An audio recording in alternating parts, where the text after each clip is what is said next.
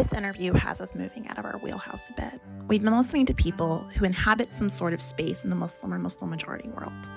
Our geographies have been loose, but they're about to get looser. We're talking to people who work in the public humanities space, and that's been a part of what we've been focusing on, so I think this is okay. So how do we make his history accessible?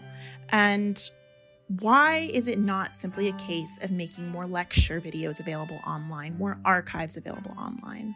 My core belief is that our communities deserve creative, beautiful work, which requires thought and also facilitation of different spaces.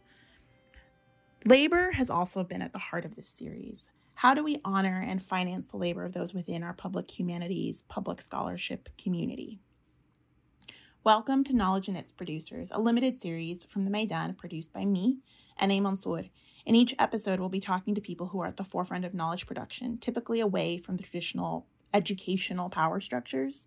We'll be talking to people who curate, who edit, who run research centers, who write, and more. My field is Islamic studies, and we'll be talking to people who fit into the study of Islam and the Muslim majority world, but that doesn't necessarily mean they'll be Muslim themselves or Arab or Turkish. It just means we don't have perfect terms for describing this big intersecting world. Not yet. The goal is to get a wide variety of people talking about different ways of accessing history, ideas, and more, to uplift the people we're interviewing, and to inspire you. Today we'll be talking to the founders and editors of Contingent Magazine, Marc Reyes and Erin Bartram. Contingent aims at making history accessible to all while supporting academics who don't have job security. I hope you enjoy talking to them as much as I did. There's a lot of laughter in this interview. Note, Bill Black is also a co-founder of Contingent Magazine, but he wasn't available for this interview. And a heads up, we will be using some acronyms in this episode, and I didn't catch them while we were recording. The AHA is the American Historical Association, and you don't need to remember it specifically, but when this acronym comes up, just remember that the AHA or other professional associations that turn up as acronyms throw yearly conferences that kind of gather everyone in their field. This is a particularly pertinent question to the age we find ourselves living in, but what are you guys snacking on these days? What are your favorite snacks? Mark, you want to take this one first? Sure. I've become, I guess maybe a daily. Hold on. I would say I'm snacking on the Target version of peanut butter crackers and granola bars. So it's like their in-house one, and they're called Market Pantry.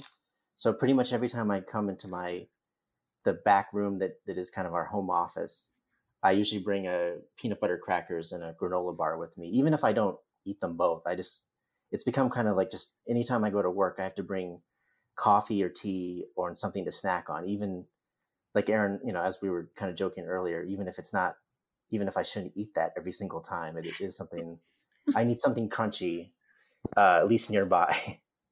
It's your ritual. Yeah. Erin, what about you? I'm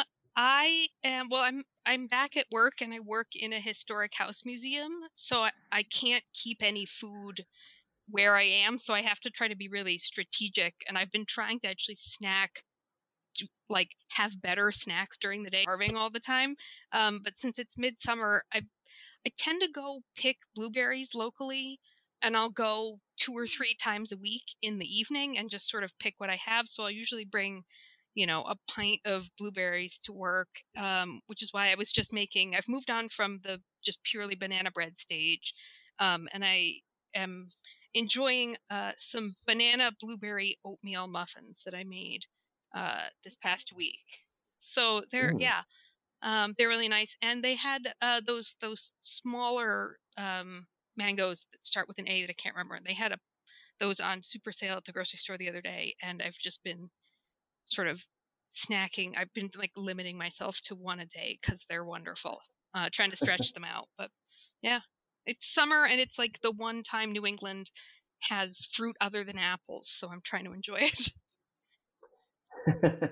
Yep. So, but it'll be apple season soon, and I'm excited. Yeah. Do you guys go apple picking at all? I only went. I went a couple times when I first got to Connecticut because it did feel like it was something that was required by law. Yeah, or at least like apple pick. Yeah, I think apple picking is never a thing I did growing up. Like there were lots of orchards, and we would drive, to get the exact northern spies or romes or whatever my dad or grandfather wanted for pies. We'd drive a ways to get them. We never went and picked them on our own. We would pick berries and stuff like this. Uh, I I think we're gonna pick apples this fall, for the kind of bunker mentality we're all in. But we would usually just go to the orchard and cider mill and like get a couple of pecks of the kind that we wanted. The idea of going and picking those, like, that seems like quite a production compared to blueberry picking.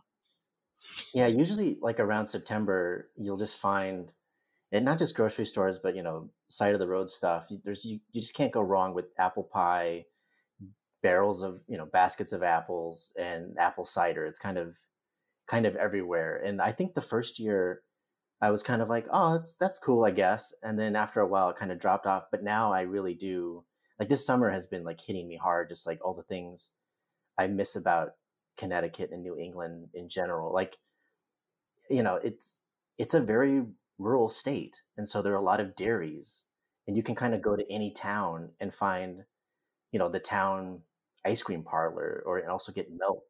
So it's kind of just you can kind of keep exploring the state, and then you just see this is in obviously pre-COVID terms, but you would find 20, 30, 50 people outside of one building, and you'd wonder, oh, what's that? And then you'd find out people are just in line to get ice cream or get milk, and then you could just keep hitting town after town, and it was always kind of great stuff. It was I being from the Midwest, I feel like yeah, we get a lot of credit for dairy here, but it's nothing like New England. Yeah, and a lot of people have been doing we've sort of increased local milk delivery and stuff like that. So I think a lot of people have been taking advantage of that during the pandemic. But we're just about to get to apple season, and I remember Mark, a colleague of ours, Casey, who was from Louisiana originally, sort Oh of yeah. recounting that when she had first come, she'd gone to school in upstate New York and then been in Connecticut, saying sort of to people like, I don't get, why does it matter? Like, it's just apples. Like, what's the difference between apples? And of course, it is, in addition to just sort of like knowing the difference between eating apples and baking apples and all this kind of stuff, that like even within the eating apple, everybody has a very specific set. Yeah. So when people say, "Oh, it's apple season," I'm like, "This is garbage. It's just Paula Reds. This is early. We have to wait for the good stuff."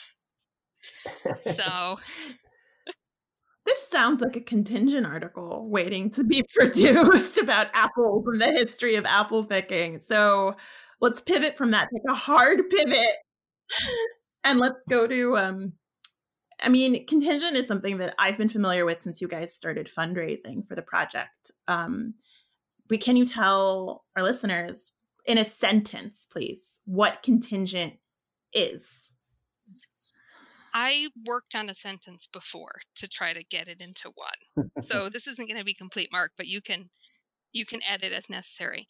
It is a digital nonprofit magazine of history that publishes and pays non-tenure track historians. Mark? I too was working on a single sentence, practicing it. And my single sentence is Contingent Magazine is an online history magazine that's interested in all types of history by all types of historians, and also writing about the discipline and the profession. Yep, that's how I perceive Contingent. I mean, you guys have all of these great pieces that follow researchers, follow different types of researchers. And then also, I mean, Mark, you have that wonderful mailbag where you break down sort of where you break down. Why historians still have to actually go to archives and Yes. deal with physical sources. Yeah. Yeah, I almost forgot about that, even though you sent it to me while I was writing for you guys. And I think about just also Contingent. If I was to put it in a word, it's just creativity. It's this like brilliant platform for repackaging history. I mean, I was really inspired very early on by one of your field trips that was a cartoon. Oh yeah. Um, yeah, that first summer. So let's go all the way back and tell me how Contingent began. Well, I'll start because of the three of us, Mark was sort of the last to join, although it all happened in a very Yeah. short order. So I had obviously in the winter, early spring, I don't remember when it was technically, of 2018, sort of rather publicly left academia in a way that many people sort of heard about, and so I had sort of found myself in a place with no real career future, but with a bunch of people wanting to talk to me about contingent labor. And then Bill, in June of that year, so June of 2018, messaged me. He and I had known each other online, and we'd met once at a conference the year before, where he delivered a paper that made me and everyone in the room cry. It was so good. But he messaged me like, I have a really weird idea, and I think you might be the person who I could work on it with. And so he sort of vaguely pitched this, like, what if instead of blogs and and writing stuff for the Washington Post's made by history section where you don't get paid, what if we sort of tried to make a magazine for contingent writers where they got paid? So the pay was kind of the central part from the beginning, and I think that shaped the everything that grew out from that point.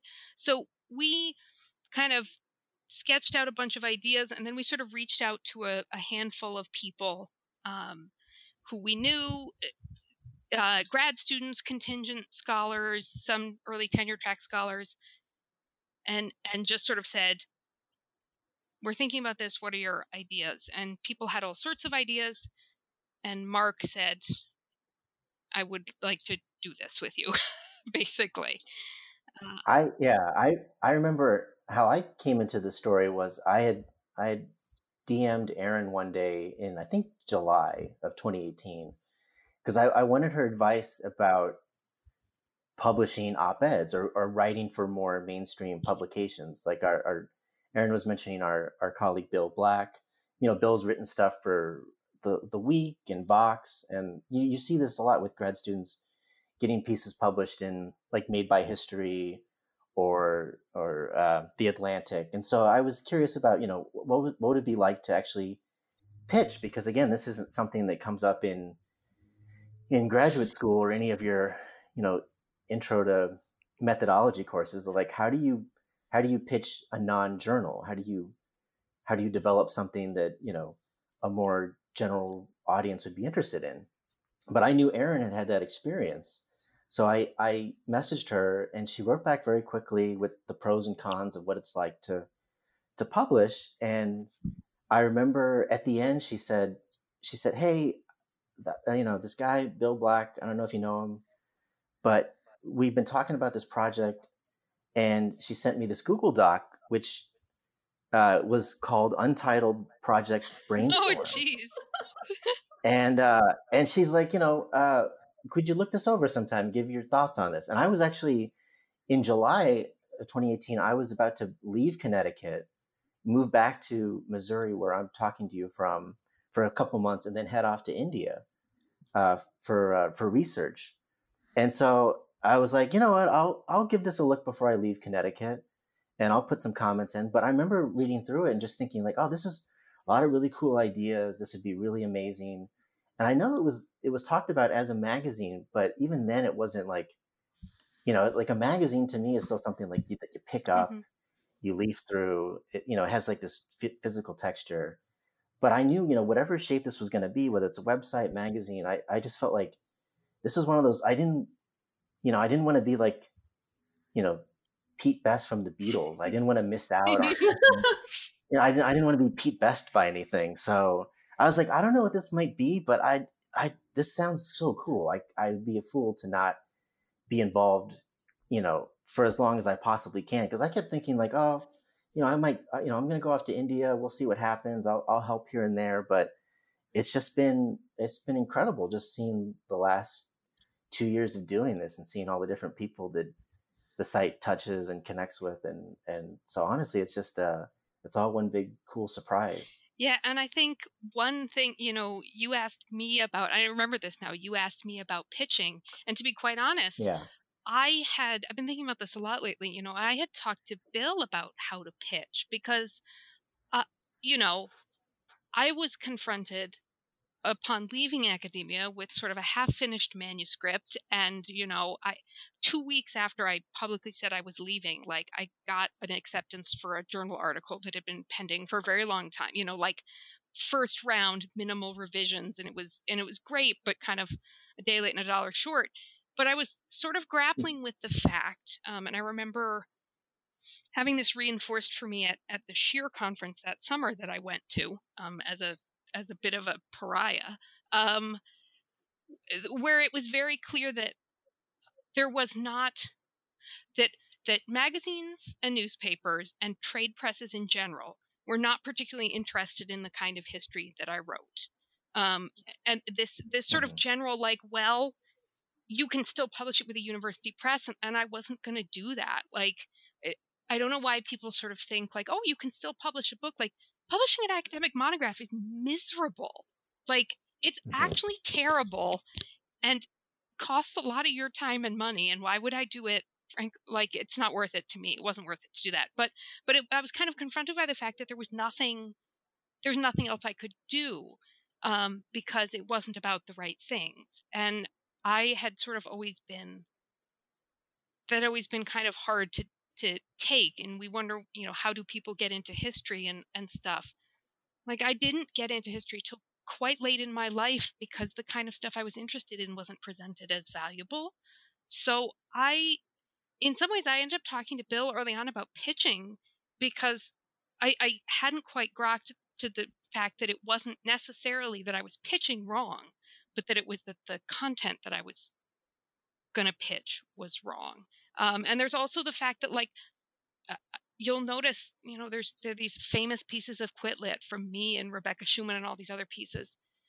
Those Mhm. aren't pieces that get published and go viral because they get pitched and accepted. They only get republished in big outlets because they went viral on their own. So, like, I would never have pitched my piece of Quitlit and gotten it accepted. So that there was just certain kinds of writing and certain conversations about the discipline and labor that were not you weren't gonna get them accepted. And I know, I mean, because we've tried over and over and over again, and we still get that dude in the Wall Street Journal who says professors make $100,000 a year. Right. So there was this idea that we could kind of have something that talked about that, uh, we could feature the kind of content that we thought really did have an audience, but maybe that audience had been told that history wasn't for them.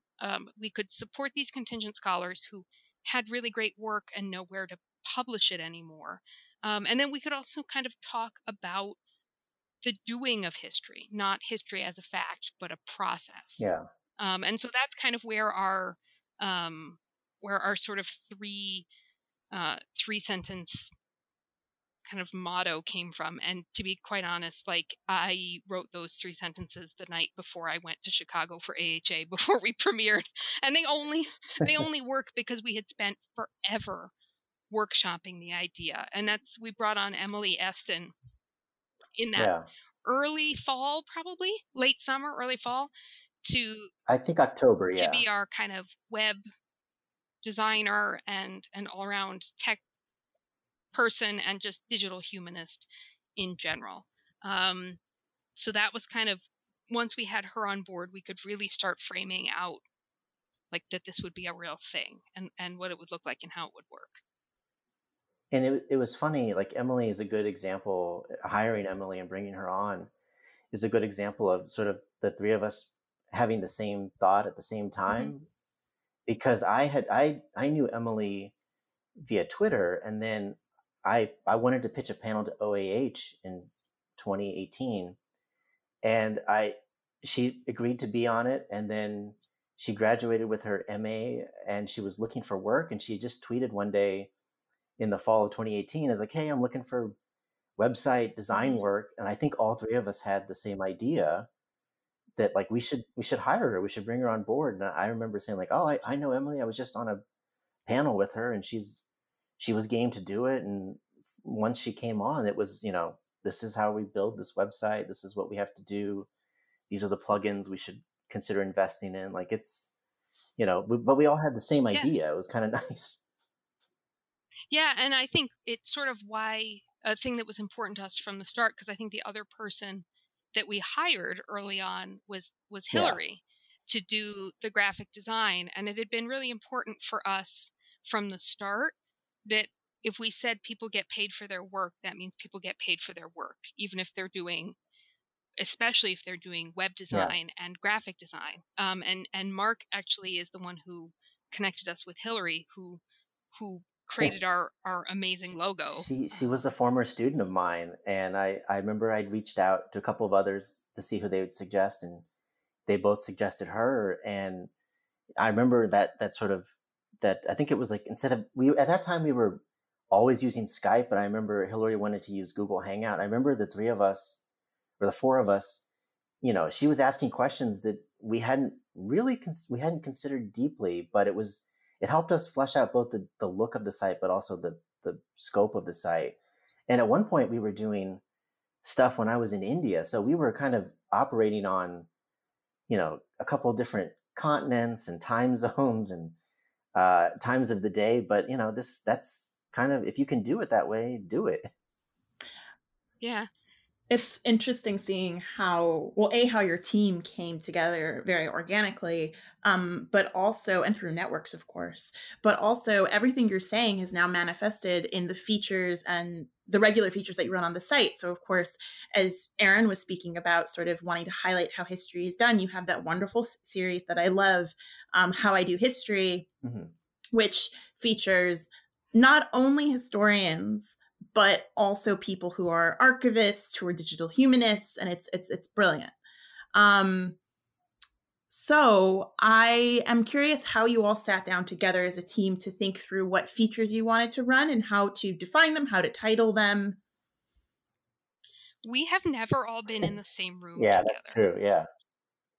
I mean, Marc and I were at grad school together, but not even very together. I'm considerably older than Marc. Erin's last 3 semesters were my first 3 semesters.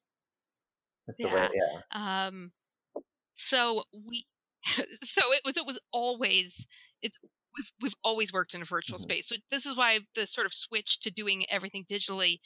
Contingent is the only part of my life that hasn't been disrupted in any way. That's true. Okay, but what I meant was sort of the collaborative process of like brainstorming together, because it seems like you all have these conversations via Twitter or text or email, and then they coagulate into ideas. Yeah, our DM history is an archive in itself of panic. I think one thing we did at the start was, I mean, this I think was really important for us. We essentially had to write a business plan. And that kind of prospectus was what we circulated to a lot of people. And one of the first things we had to do was figure out what sort of forms we wanted to have. And at the start, what we really had were features, shorts, field trip, mailbag, and reviews. And all the other stuff that we've kind of innovated has come since then. But we read about how much people will read, and we read about average pay per word, and we talked to editors of other magazines, and we calculated in, okay, well, but how do we factor in the actual cost of doing this research? That this isn't just let me sit in my room and think about something. This involves labor and travel, and how do we recognize that? So outlining those forms was important at the start, if only because we wanted to be able to make very clear to people because pitching is so hard, Mm-hmm. and especially the money part is so awkward. Like, I didn't want anybody to have to worry about that. I wanted them to know what they were pitching and how much they could expect, because I actually don't like the, oh, just negotiate more, like, because I know who's at a disadvantage there. And I just wanted it to, for everyone to be able to know what they were going to get if they pitched us. Yeah, I think I appreciate it the most only because you're exactly right. Certain types of people are disadvantaged with this because they don't feel like they should ask. And then there's also, and I think, Erin, you've spoken about this before, the fact that it's so drilled into our heads that, like, when you produce history, it's for the public and that maybe you shouldn't be paid. And then also there's this, like, well, tenured scholars don't get paid for the writing for the Washington Post. It's sort of an honor. And it's this totally skewed sense of labor that is the same sort of logic that applies to the adjunctification of the profession. And that's what I really admire about contingent. I mean, you put it in, oftentimes people ask me, what does contingent mean? And I'm like, well, it's a direct reference to the profession and the problems with it. But it's also punchy. And I think I appreciate that about how you pick the title. I wish I could even remember how that happened. Talking to Hillary. Do you remember? Well, I remember we came up with it by October, but I think contingent was your suggestion. I think we had some other ideas, but honestly, I think once we heard that was it. Like, that any like possible titles, just kind of pale in comparison to that. But I remember I think that was your call. But I was looking through old emails, and by October, all of the emails go from, untitled brainstorm to possible website to contingent. It's been that since. So. Yeah. And it was kind of to be able to talk about that to Hillary, and then to have, she sent us several different sets of kind of design packages. Yeah.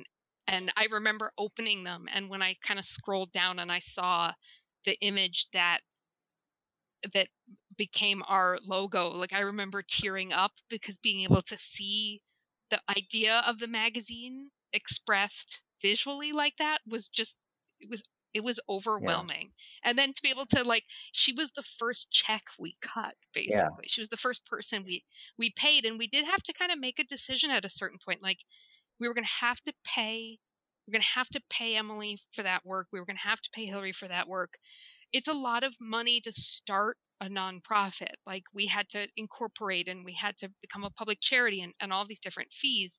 And, at that point, we were a grad student of VAP and an unemployed person who was just finishing teaching one adjunct class and had no future. And we sort of had to decide, like, are we going to do this? And then I got accepted on a late breaking panel at the 2019 AHA. Right. In I think November, a panel with Bill Cosson, who's also now on our board. And once I knew I was going to be in Chicago for AHA, it was kind of like, well, let's premiere it then. And so then it was kind of a mad dash, including getting all of our swag printed up in the week between Christmas and New Year's, which was the stupidest thing. Having, hoping that a package of stickers arrived at my house before I had to leave to go to Chicago next morning. And then the morning I got to AHA, basically we set it to launch, to premiere, like, when I landed in Chicago, and we had kept it very quiet. I mean, yeah. Some people knew it was coming, but I can't say more than 20 people. And some of those were my parents, who I'm not sure really knew what was going on. So it was like this, we're gonna have to take a leap. And then when people actually donated, I remember we all kind of simultaneously had this panic, like, $2,500 raised in. Oh God, we're gonna have to do this now. This might happen. People get, because we'd had to set up a bank account, and we'd had to set up Stripe and PayPal and find a donor management system and all of this infrastructure work. And then it was like, oh no, people want us to do it. Crap. Now we have to. It's funny, me and Mark were just talking about this. We were talking about sort of the adrenaline that comes with it, and then like refreshing your donor box page and sending messages to the graduate students. I mean, I don't know if you guys did this. When I fundraised for a project, I wanted all the faculty to donate, of course, and not the grad students who have very little money. And I spent a lot of our fundraising period DMing my friends who are graduate students who were sending money, being like, "You're not supposed to donate." Yeah. Same. I remember, you ask people for money, and then as soon as I saw people giving, I was like, no, you're an adjunct. I know you can't afford that. Don't give us money. Like, I felt bad because I knew what it was to those people. Most of our donors are not tenure track faculty. Most of our donors are adjuncts and grad students and friends and archivists. What was I going to say? And then also, I just have to say, Erin, this might not actually go in the interview. Because I've said this to Marc before multiple times, and I've said this on Twitter multiple times. Your stickers are gorgeous. I got a set after when Marc sent me my check for the piece I ran with you guys. And my mother tried to, because they came to my mom's address because I wasn't in the States. My mom tried to take them and the check, but she made more of a show of taking the stickers and putting them in her room because she could visualize that. They're beautiful. That's why I love it when people when they want a physical check, because that gives me an excuse to put the cards and stickers in there. I love being able to send those, and when you guys send your stickers out, I've never been a stickers on the laptop person, but I think I've started to see them. I've become more envious when I see laptops that are supporting something. So if you guys, when you guys get stickers, if you send them our way, yours will be the first. I'm willing to break that rule for you guys. I'll put that on there proudly. Well, that was the really thrilling thing, because I sort of got off the plane armed with a bunch of random crap in a bag, like here's business cards and here's stickers. And so I started, at that point, just kind of giving them out to people. And by the end of AHA, to see them on people's laptops was amazing. Didn't TSA stop you for that package or something? Yes, they did. Yes, they did. Yeah. It got inspected at Bradley, where Bradley is the most low-key, nicest airport to fly out of. Nothing happened to Bradley. No, not at all. And I think it also snowed that morning on the way to the airport. It was a lot of things where I was like, because I don't know if you were, Marc, were you in India then, or were you in the States? I was in India by then, because I remember, because we had a meeting on New Year's Eve that was like, it was like 3 hours away from midnight, but it was like morning for you guys. So it was kind of yeah. And it was good because the lead up to it, frankly, being stretched out over time, I think it was 11 and a half hours between me and Marc, and so 12 and a half including Bill. It meant that basically we had almost complete 24-hour coverage for all the stuff that had to get done in those last few days. Like, I remember DMing being like, because I had a flight at 6 a.m. or whatever, being like, all right, it's 8:30, I'm going to go to bed. Can you do this before I get up in the morning? And then off we went. So it kind of worked to our advantage sometime. And we had to talk about the forums a little more. Like, we had our first set of pieces kind of lined up. Once we knew we would be able to do it, we had some ideas about what kinds of things we wanted to feature. So we didn't, the first kind of month of pieces they weren't pitched, they were solicited. So that was kind of how because we wanted those first set of pieces to really kind of frame out the kind of work we wanted to do. So tell me more about the distribution of labor. So who does what, and how, I know that labor is really important to you guys, and I want to hear more about the sort of the checks and balances you use so that everyone is being appreciated. I think we have a sense of it. I just want to hear more about it. Sure. Well, we are technically, one thing that's been important for us to keep in mind, and I think we've all done some kind of consulting for other people to help work them through this, that sort of Contingent, the organization, the nonprofit organization, is separate from Contingent, the magazine. One exists to put the other out. And so the three of us are the editorial board of the magazine, but we're also on the actual board of the organization. So I don't really know why we picked. Well, I know why Marc is treasurer, because he has a background in accounting, and Yeah. that's so he became that. I became president, and Bill became vice president secretary. That doesn't matter much, other than I mean, it matters a lot for Marc. It matters less, I think, for me and Bill. But those sort of mapped onto some of the things that we had to take care of, I would say. Does that make sense, Marc? Yeah.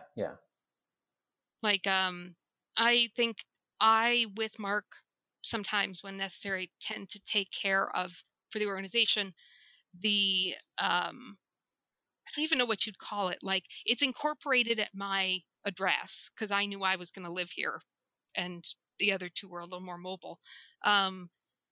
Sort of, I take care of a lot more of the organizational, like business stuff, like making sure we stay in compliance. I kind of took the lead on our 501c3 application, Right. stuff like that. Bill sort of ended up defaulting to a little more of the like, he gets contracts out and he kind of refined that language and he keeps track of that kind of stuff. Marc kind of has his hands full with sort of our general accounting, though each of us is sort of responsible for paying the people we edit. Although while you were in India, Bill and I switched off on that. Right. And so that's kind of separate from the editorial labor. Marc, you may have some sort of thoughts on. I think it ebbs and flows and is a little more organic, right? It's never been.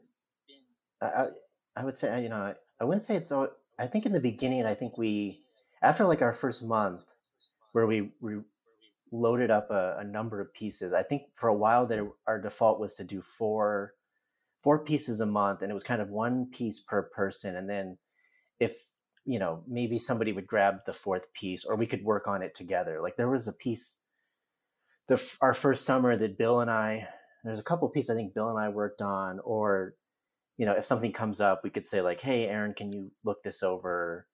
But I think the length of the piece, sort of yeah. editing, I edited Eddie's dinosaur piece, which was very long and took a lot of editorial work. But I also did Erin's comic, which required a different kind of thing. So those two sort of evened out. So like, no one is going to take, I memean, now we're sometimes dumb at it. Like I found myself in, I think May or June, maybe, like somehow we'd gotten ourselves backed up, and I edited all of the pieces for the month, which hadn't originally all supposed to been coming out in that month. And then like July, I had kind of an easier month. Because of that. Yeah, some months are the months just tend to be different on what we have like in the queue, and what if something sounds better to come out now than later, like that can work can be done to get a piece out a little bit earlier. But it just, I mean, sometimes you just gravitate towards stuff that you find interesting or you want to learn a little bit more about, and at least for me, I kind of get protective, or I get very sentimental about the field trips. Yeah. Because it was something that we get a lot of pitches for features. Everybody wants to pitch a feature. We get then a good amount of shorts, not as many reviews, but I think this year at the beginning of the year, we didn't have any for field trips. And those can be, our joking phrase for those are, it's Mr. Rogers goes to the crayon factory, but for historians. So like, where do all the interesting places historians go to? Well, they go to libraries, go to archives, they go to, battlefields. People, historians go all sorts of interesting places. And so I kind of gravitate towards those in shorts. Yeah, Marc is kind of the editor for the How I Do History series. Yeah. He kind of takes the lead on that. And I think when we do special things, like Bill kind of took the lead on the Forrest Gump series we did last year. I think kind of Marc and I took a little more of the lead on the Star Wars series. So sometimes it's just, and I will tend to pick pieces that are that intersect with my own research interest, in part because I would rather have some grounding in the literature. Like, these are not, there's no full peer review here. We're not claiming to do that. Yeah. But having at least, some rootedness in the field, I think helps you. And I think we talked to each other too about,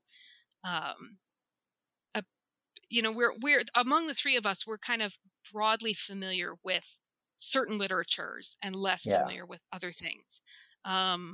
So we will periodically kind of ask people we know about arguments and about about fields and things like that. Yeah.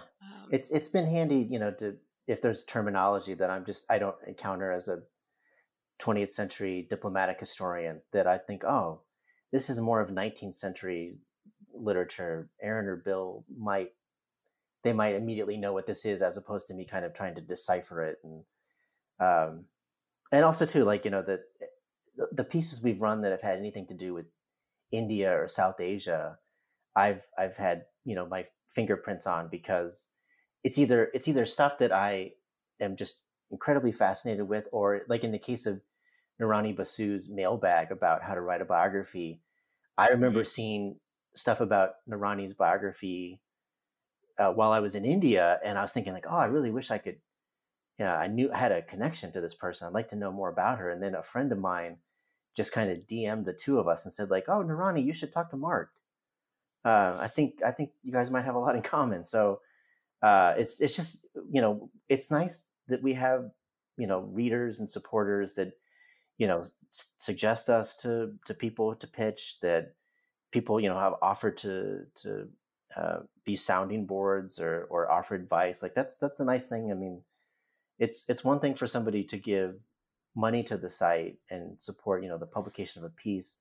There's other ways people can support us too, by, offering their advice or counsel, or just things that, hey, you should talk to this person, or, hey, this is a good magazine you should pitch for. I know these people, they're looking for interesting stuff.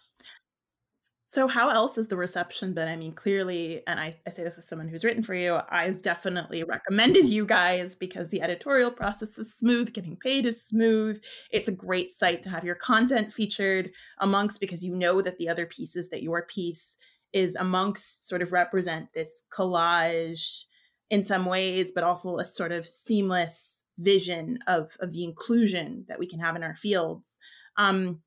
So I know as sort of a contributor, but also as a reader on an individual basis, but how has the reception been at large from different facets of academia and also outside of academia? Because I think that's your primary goal. Yeah, I mean, I think we have a challenge that some other magazines don't have. The thing that is at the core of our magazine isn't a field or a chronological time frame or a topic. It's kind of I hate to say a philosophy, but it's sort of centering labor issues and centering this kind of very particular mission that we have, which means it can be a challenge, frankly, to market, because it's not like, we can kind of put clusters of pieces together that fit really well, but our pieces are very different from each other, even though there are really good connections between them. So as a general magazine, that can make it kind of tough. So Twitter really is our best marketing space, and I think it really just helped there that that all three of us were already people in that space, and that's where a piece can really take off and get picked up in some interesting spaces. Yeah, I remember a recent piece we had by Nishant Basat about curry before Columbus. I remember messaging with Nishant afterwards, and he's like, "Oh, I've never had a piece get this kind of reception. It's a cool feeling." But I think either Erin or Bill found that it'd been collected by an Indian magazine, Scroll. As like they're we're still getting clicks from that. I was gonna say, between Narani mailbag and Nishant's piece, like we can see where people are reading us. And of course we have, the most of our readers are in the United States, some in the UK, some in Canada, but India is moving fast up the ladder there. So it's nice to see. And when I did a little bit of traveling at the beginning of this year in the UK and Austria. So I was handing out contingent cards and telling people to pitch us. So it's I would say this year, last year it was true, but this year alone we've had pitches from all parts of different countries in Africa and Asia and throughout Europe, and it's nice to see us have a global reach, or at least Yeah, I mean, yeah. I think one piece that really notably didn't do great numbers on Twitter and did incredible numbers on Facebook, and there are lots of reasons why. And it's newly relevant again today. Eduardo Torres's escape from New York and from Columbia University. Yeah. To be quite honest, U.S.-born academics had no interest in touching that. Yeah. The amount of reading it got, I mean, it just didn't. It got shared by two U.S.-born tenured faculty that I know of, and one of them was a former professor of both of ours, who was the one who encouraged us to pick up the piece in the first place. But all of a sudden the stats on the back end of the site were unintelligible because WordPress sometimes has a hard time parsing the sources of international clicks, and it's because it was being shared all over Facebook among international grad students. Yeah. So to see that, that I think is really exciting. And I think, like with Nishant's piece, the Curry piece, it's not that I didn't think the piece would do well, but sometimes you never know what piece is gonna catch. We figured Charles's piece, the Trisket Twitter thread response piece, would do well, and it did well enough that it got picked up by Pocket and it broke the website for a day. Right. Or Rachel Kirby's piece about Mr. Peanut about Mr. Peanut, but some things like Mark's mailbag on why do historians still have to go to archives, like it did respectable business when it first came out, but then we throw up old pieces every once in a while, and it caught a second wind for reasons I can't really explain several months later. Yeah, no, it was like November. It had been like almost 8 months since it had first debuted, and I threw it into a tweet someday because I was like, well, it's been a while since this came out. Let's see what anybody thinks about it, and it just sort of took off. Yeah. So it's been interesting. Like Emily, our web developer, Emily's mom always wants to talk to her about what was in. I was surprised even my sister, who was also a history major and is a librarian, she'll randomly sort of like text me about having read something. Like I remember her loving Bill's Nixon piece from early on, and I was sort of surprised about that. It'll be interesting to see the piece, like not a retweeted something from one of us, but just someone organically sharing it. I think those are the really exciting moments. But the challenge can be converting those people into repeat visitors. Lots of people read a thing about Triscuits. Will they come back and read anything else is, I think, the real challenge. Yeah. I think a lot of your pieces have a staying power. They're not just, even the Star Wars pieces, which were obviously released to coincide with the movie, you wrote them so that they could be read in different contexts. Like, not you wrote them, you collected them. Well, you wrote a piece, Erin, for that collection, didn't you? Yeah. I did. Yeah. I did. Like, these pieces have staying power. They can be reassigned. People watch Star Wars constantly. The mailbag that I was confusing with Mark's, which is the one about contingency, which is so great. I see that popping up all the time on Twitter. And I've sent it to people because they don't understand this whole system. It's the kind of thing you can send to someone when they say, well, why can't you just walk down the street to this university and get a job there? Why have you thought about sending your resume to Harvard down the street? Exactly. Yeah. So, well, that's exactly what they're for in some senses. Like they're meant to be the pieces that you can, and not in a condescending way, but kind of give to someone who wouldn't necessarily who doesn't want to read a or need to read a really big long explanation of things, but kind of just needs the perspective from practitioners to understand this weird system that we function in or don't function in, as the case may be. Yeah. Okay, so one other use that I've seen of contingent and something you've all encouraged is in the classroom, be it for K through 12 students, maybe not K.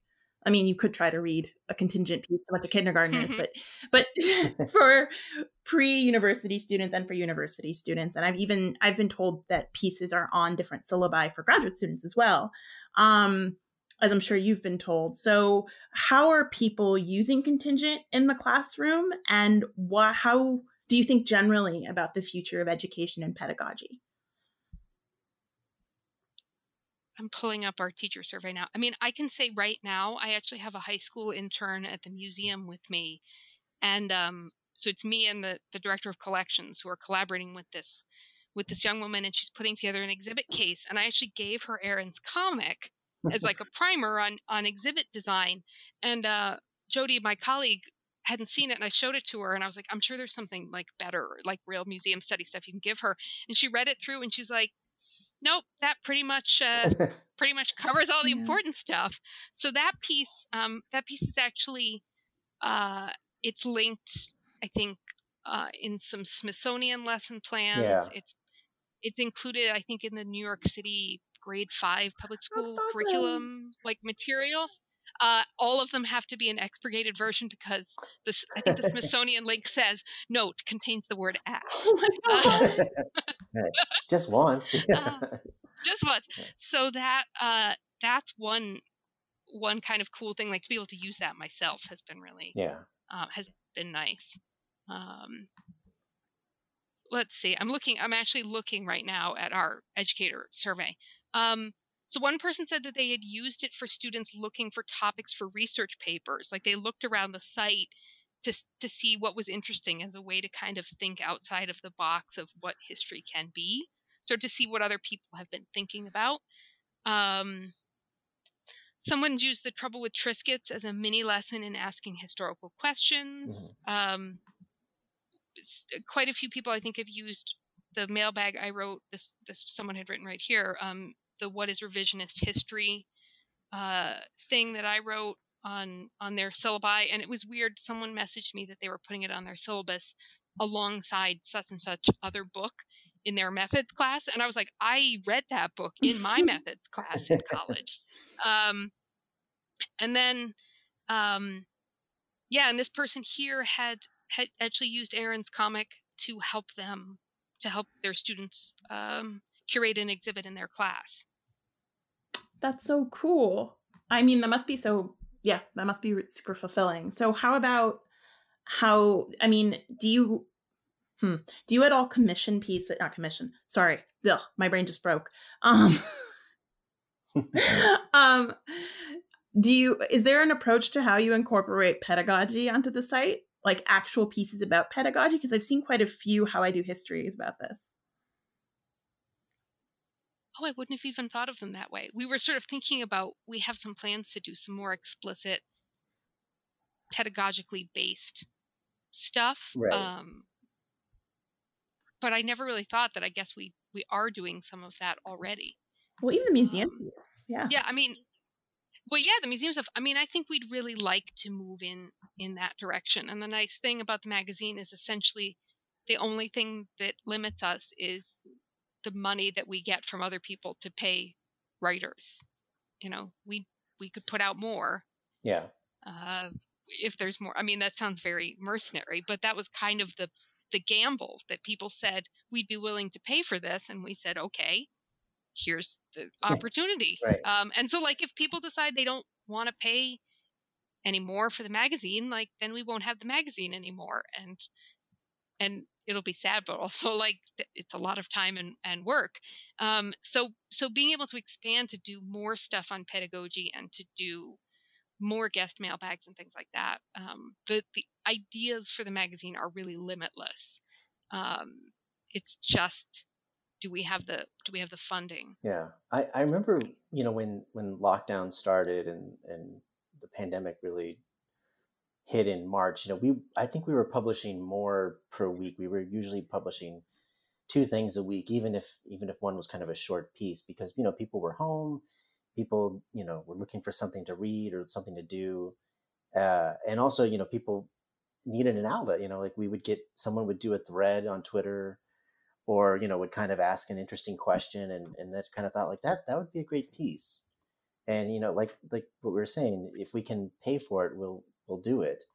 But we would love, we get a lot of pitches even when we're not open for pitches, and it's there's stuff that we can kind of, oh, we'll just put that off to the side. We'd love to be able to do it, but until we can guarantee a spot on the schedule and we know that we can pay that person, like that just has to wait. But I mean, we opened up for pitches in February for 4 weeks, and basically built a full slate through November. Yeah. I mean, that's kind of where we are, because, like, go figure, people like to pitch a magazine where they get paid for it, and we don't want to be in the situation where, like, I feel bad sort of saying, like, we don't have a spot to publish this till October, and knowing sometimes that might mean that the person decides they're going to take the piece somewhere else. But I think we have a couple of pieces coming down the line. I'm just finishing editing a piece actually on tenure track hiring and the challenges of negotiation for scholars of color and women. We have a piece on the AP, on sort of the AP system more broadly, but the kind of debacle that happened this year coming up as well. So those are the kind of pieces we like to be able to take from Twitter threads, and from we sort of are very resistant to the hot take of the this is how Trump is like Nixon or Jackson or whoever.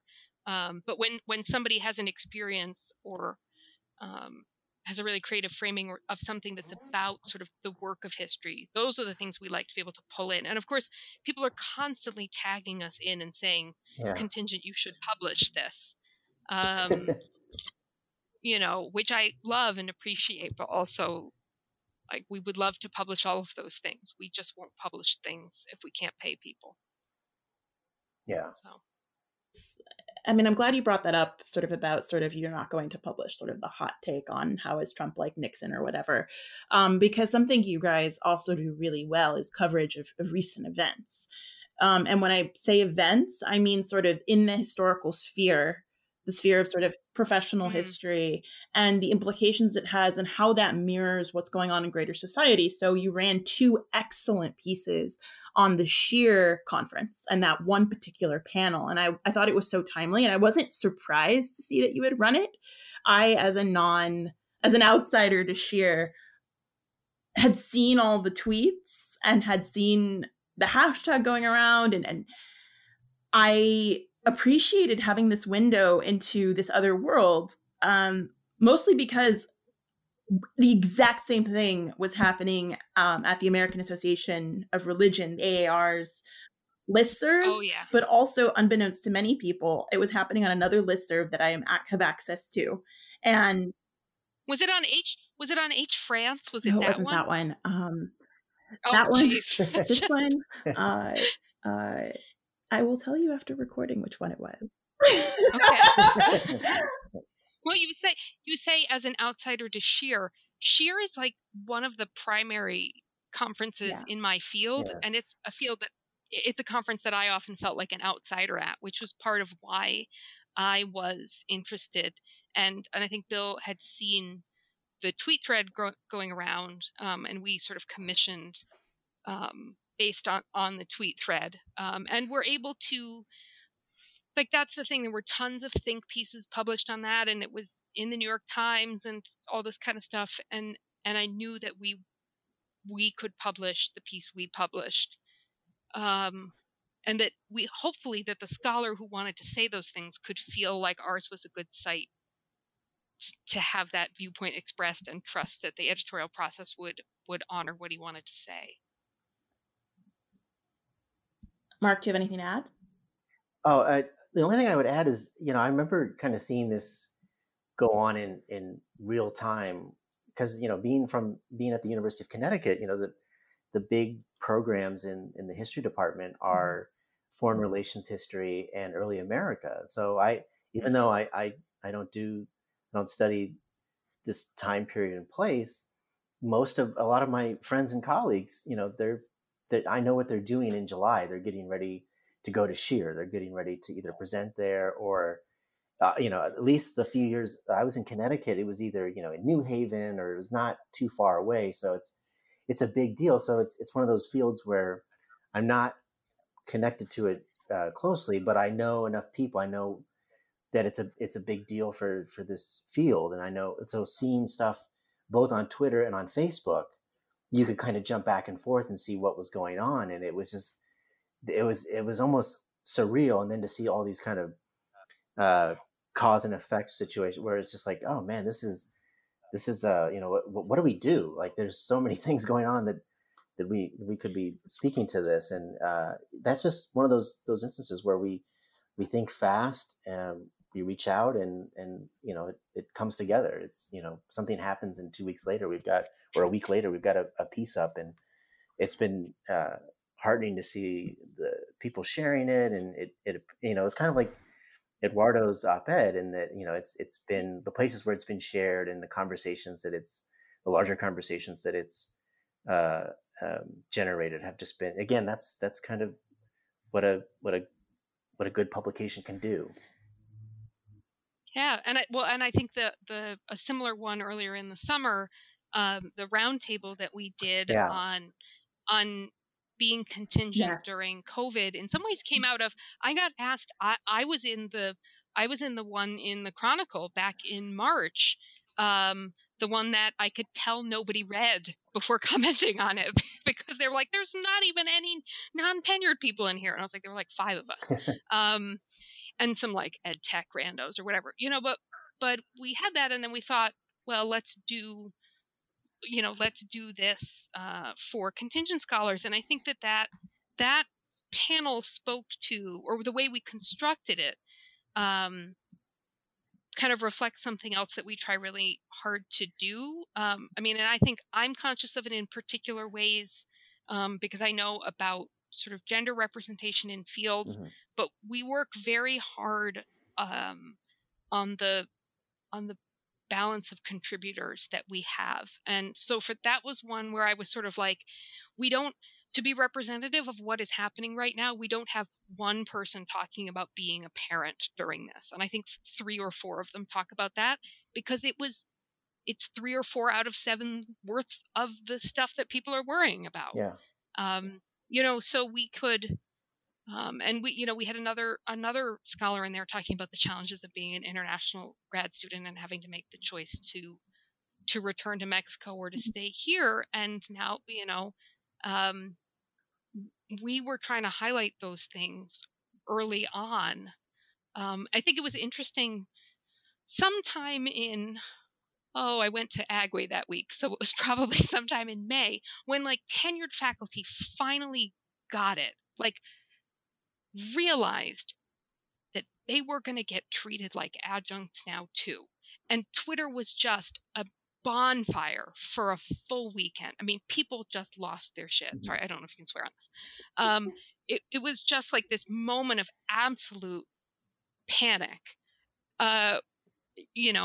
And my DMs were just sort of full of adjuncts being like, welcome to our world. But someone replied to something I said, and was sort of like, wow, I didn't expect Contingent to become the like leading journal of the field so quickly, that like we would now be the only thing.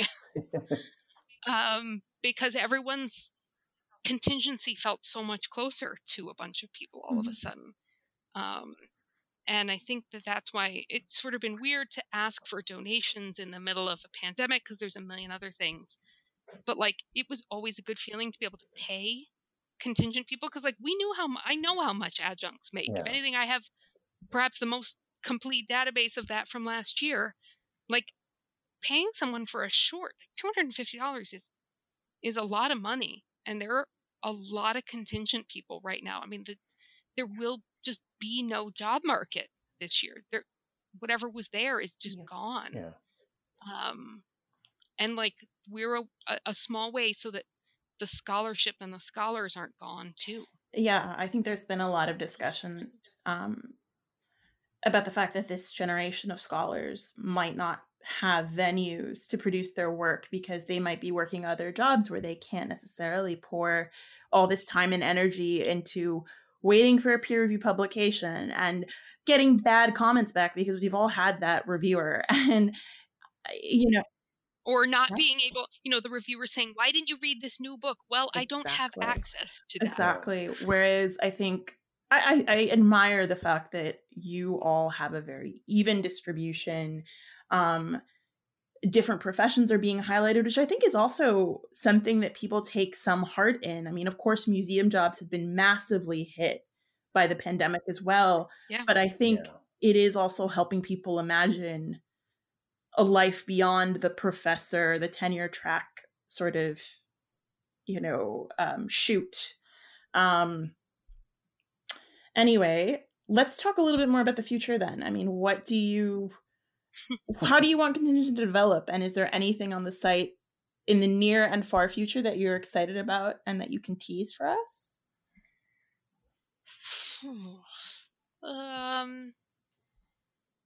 We mentioned the Radical Hope Roundtable, which I think is coming up later in the month. Yeah. We got a bunch. I mean, it's also weird. Like sometimes we'll go to post something and like some catastrophic world event has just happened. So we kind of got a little backed up, but so that'll be coming out. Cripes, I haven't even looked at what's coming down the road. I'll pull up our publication schedule. Like finding stuff like Airtable to be able to manage pitches and stuff like this. We have a very good system. When we get a bunch of pitches in, we each kind of blind review them, and the system is want, what is it, like, really want, yeah. sort of like, and don't want. Yeah. And then we when we're all done, we sort of look at that. What's coming up? I don't even remember what some of these about. I mean, we have some museum stuff. Oh, Erin Cole is doing another comic for us that'll come out later in the year. Yeah, I'm really excited about that one. Yeah, we have these sort of like very quick, like 2 or 3 word descriptions of what the piece is, and I'm like, I don't remember what any of these are. That already came out.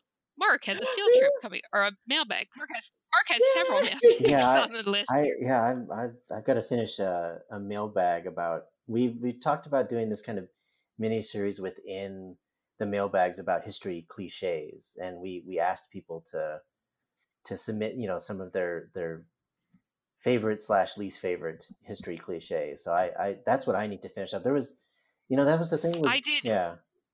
Yeah, mine was the one on don't we have to judge people by the standards of their time. So that was my cliche.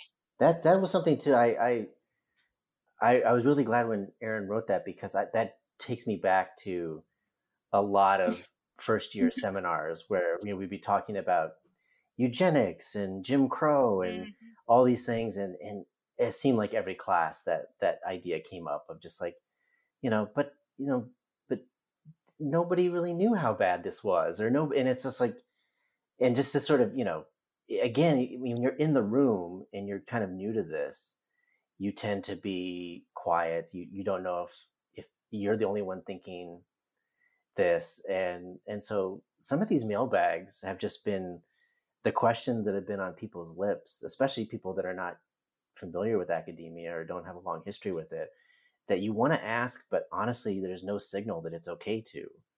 So oftentimes when the people answering it loudly are also bad and giving the wrong answer. That's why, I mean, when I just like with field trips, I find myself more encouraging people to pitch ideas for mailbags, because the one that I did about why historians still go to physical places, why they still have to look at sources, is just, that was like a constant question that I was personally getting from family and friends. Like, well, I thought isn't, hasn't Google digitized those books? Or, Yeah. isn't that, don't presidential library? And so it's one of those things that every historian has at least one, several questions that they get constantly. And what's the one thing that you're an expert at answering? So, that's my encouragement to people who listen to this is pitch us, these ideas, on mailbags and mini essays.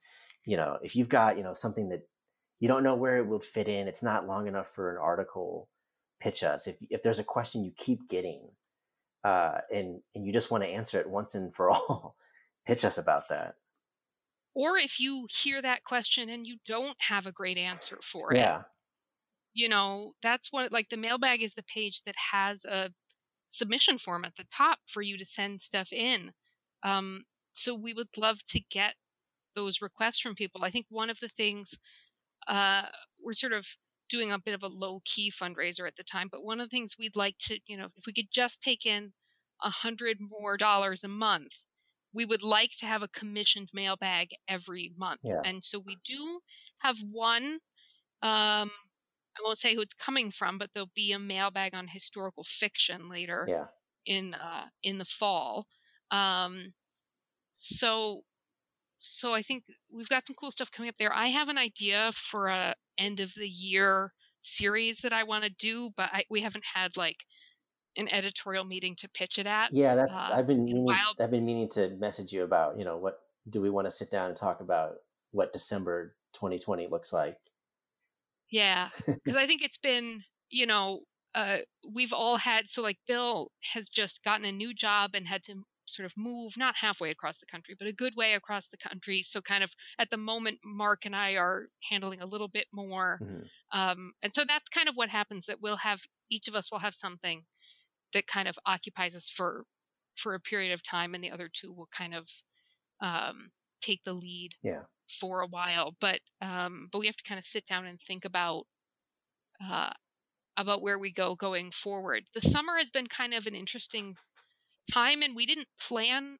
We planned for this content for the summer. I don't think we knew that it would be as relevant as it was. Some of this really hard stuff about what it means to teach history, and how do we actually do it, I think has become relevant in ways we were not expecting. I mean, I think one of our dreams would be, in a sense, we are kind of, given our other jobs and personal obligations, in some ways a little bit close to about what we can manage editorially. I think what we'd love is to be in a position where we had to hire on somebody else, Yeah. as an editor, and we get sort of a month. We sort of hemmed and hawed about it, but realized like we would have to pay ourselves a monthly stipend, and probably I think it works out to like $3.15 an hour or something at this point. But I think we'd love to be in the position where we had enough financial stability to put out just a skinch more content. I don't think people actually want to read. I don't think people want to read a piece a day from us, and I think things would Right. get lost. Yeah, no, I would like if we could permanently do 2 pieces a week, whether it's, 2 shorts or, a review and some kind of smaller piece. But I like where we, especially like during the springtime, where we were publishing about 8 or 9 pieces a month, because we could afford to do it. There was a lot of great ideas. I know for me, I'd like to, there's like pitches we've gotten for projects that would involve Yep. some, additional support. It would involve either, some kind of software, or, I mean, I like I was saying earlier, our logo was designed by a digital media and design student. And I got to teach in that department for a couple of years. So I got to meet all sorts of, interesting and innovative animators and filmmakers. And we'd love to be able to commission, a short film, or have a historian write a script, or produce a piece of animation. Yeah. I mean, like, we'd love to be able to get into different like that. There's a piece that Erin edited this spring that involved audio, that involved yeah.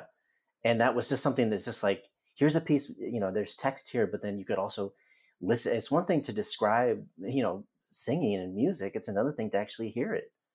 And, Yeah, so my roommate, who also sends all of our newsletters and does all that kind of stuff, right. was in a position where, as a professional musician, her career all of a sudden was just gone. But the one thing she could do was go down the street to the church and record in that empty church safely. And I think that was really fun. And Marc's has been pushing for some of this more innovative stuff from the start. And I actually did, Marc, just get introduced to a new postdoc in the department at UConn through somebody who knows Contingent and supports us, but also knows that I live in Connecticut, obviously. So all of a sudden I know I will meet this new person. But I think, one of the challenges, we had ideas, like our blue sky imagination period, as Marc put it. Like, it's tough because all of a sudden it's like, well, every grant has to be about COVID. And this is obviously, I deal with this at the museum, like us continuing to exist is about COVID. Like, nothing is not about that right now. But we had thoughts of sort of how can we pair up young illustrators with historians? Because in some ways it's like, people yell at historians, why don't they use different forms? And it's like, we also work our whole lives to be able to just do one form of communication effectively. Like, should a historian have to also then learn how to become a comics illustrator and learn how to make documentaries? Or are there ways to just bring people together? And I think the Star Wars thing was a really great version of that. That was just, Audrey got those pieces and she illustrated from them, and all of those authors got to see, when their piece went up, they got to see an illustration, and to be able to fund those kinds of collaborations, I think would be amazing. Okay, so I'm a massive fan, as you both know, and I want to congratulate you on your success, and of course, wish you future success. So thank you for sitting down and talking to me. This has been a lot of fun. Well, you didn't say what most people said at our 1-year anniversary. The most common comment that I got from people was, wow, I actually didn't think it would work. Oh my God, really? You're kidding me. They meant it in a very positive way. And I was like, me either? Like, I don't know what to tell you. But yeah, but I think that expressed kind of, I took it in a really nice way, because they knew what a lift it was going to be, and that asking people for money for this, was a hard thing. And I'm like, I also was surprised that this is just a thing that we do now. Oh, it's funny. I had no doubt in my mind, because I'd followed you on Twitter for a while, and I was like, oh, if Erin's behind it as this person who I, admire from a distance, it was like, yeah, it's going to be great. Like, this makes sense. I remember when the announcement came out, I'm like, okay, I'm going to retweet as much as I can. Mm-hmm. And then, when I'm in a position to donate, I will, but also this is going to be a thing. And it's going to be fantastic. And I mean, as soon as your first set of articles went up, I was like, yeah, this is it. Well, that is really lovely to hear, and a bomb on the kind of behind the scenes panic and anxiety. And that it only works because people like it and they share it, and they share pieces. Like, watching your piece get shared and read, like, it's so exciting for us. Like, it makes me so happy. Like, just to see people's stuff get loved and read. Thank you for listening, and again, a big thank you to Erin and to Marc. You can follow Contingent at Contingent_mag on Twitter. Marc Reyes is at Marc_A_Reyes84. And Erin Bartram is at Erin_Bartram. Bill Black is William R. Black. You can follow me at NAMonsour26, and you can follow The Maidan at The Maidan on Twitter. The production team includes Micah Hughes, who you can follow at Micah A. Hughes, and Ahmed Tekeliolu. Most importantly, I want to thank the audio editor who does our post-production, Sophie Potts. A big thank you to the Luce Foundation. Our music is by Blue Dot Sessions. Be sure to subscribe or to follow The Maidan on social media for upcoming episodes and more in The Maidan selection of podcasts.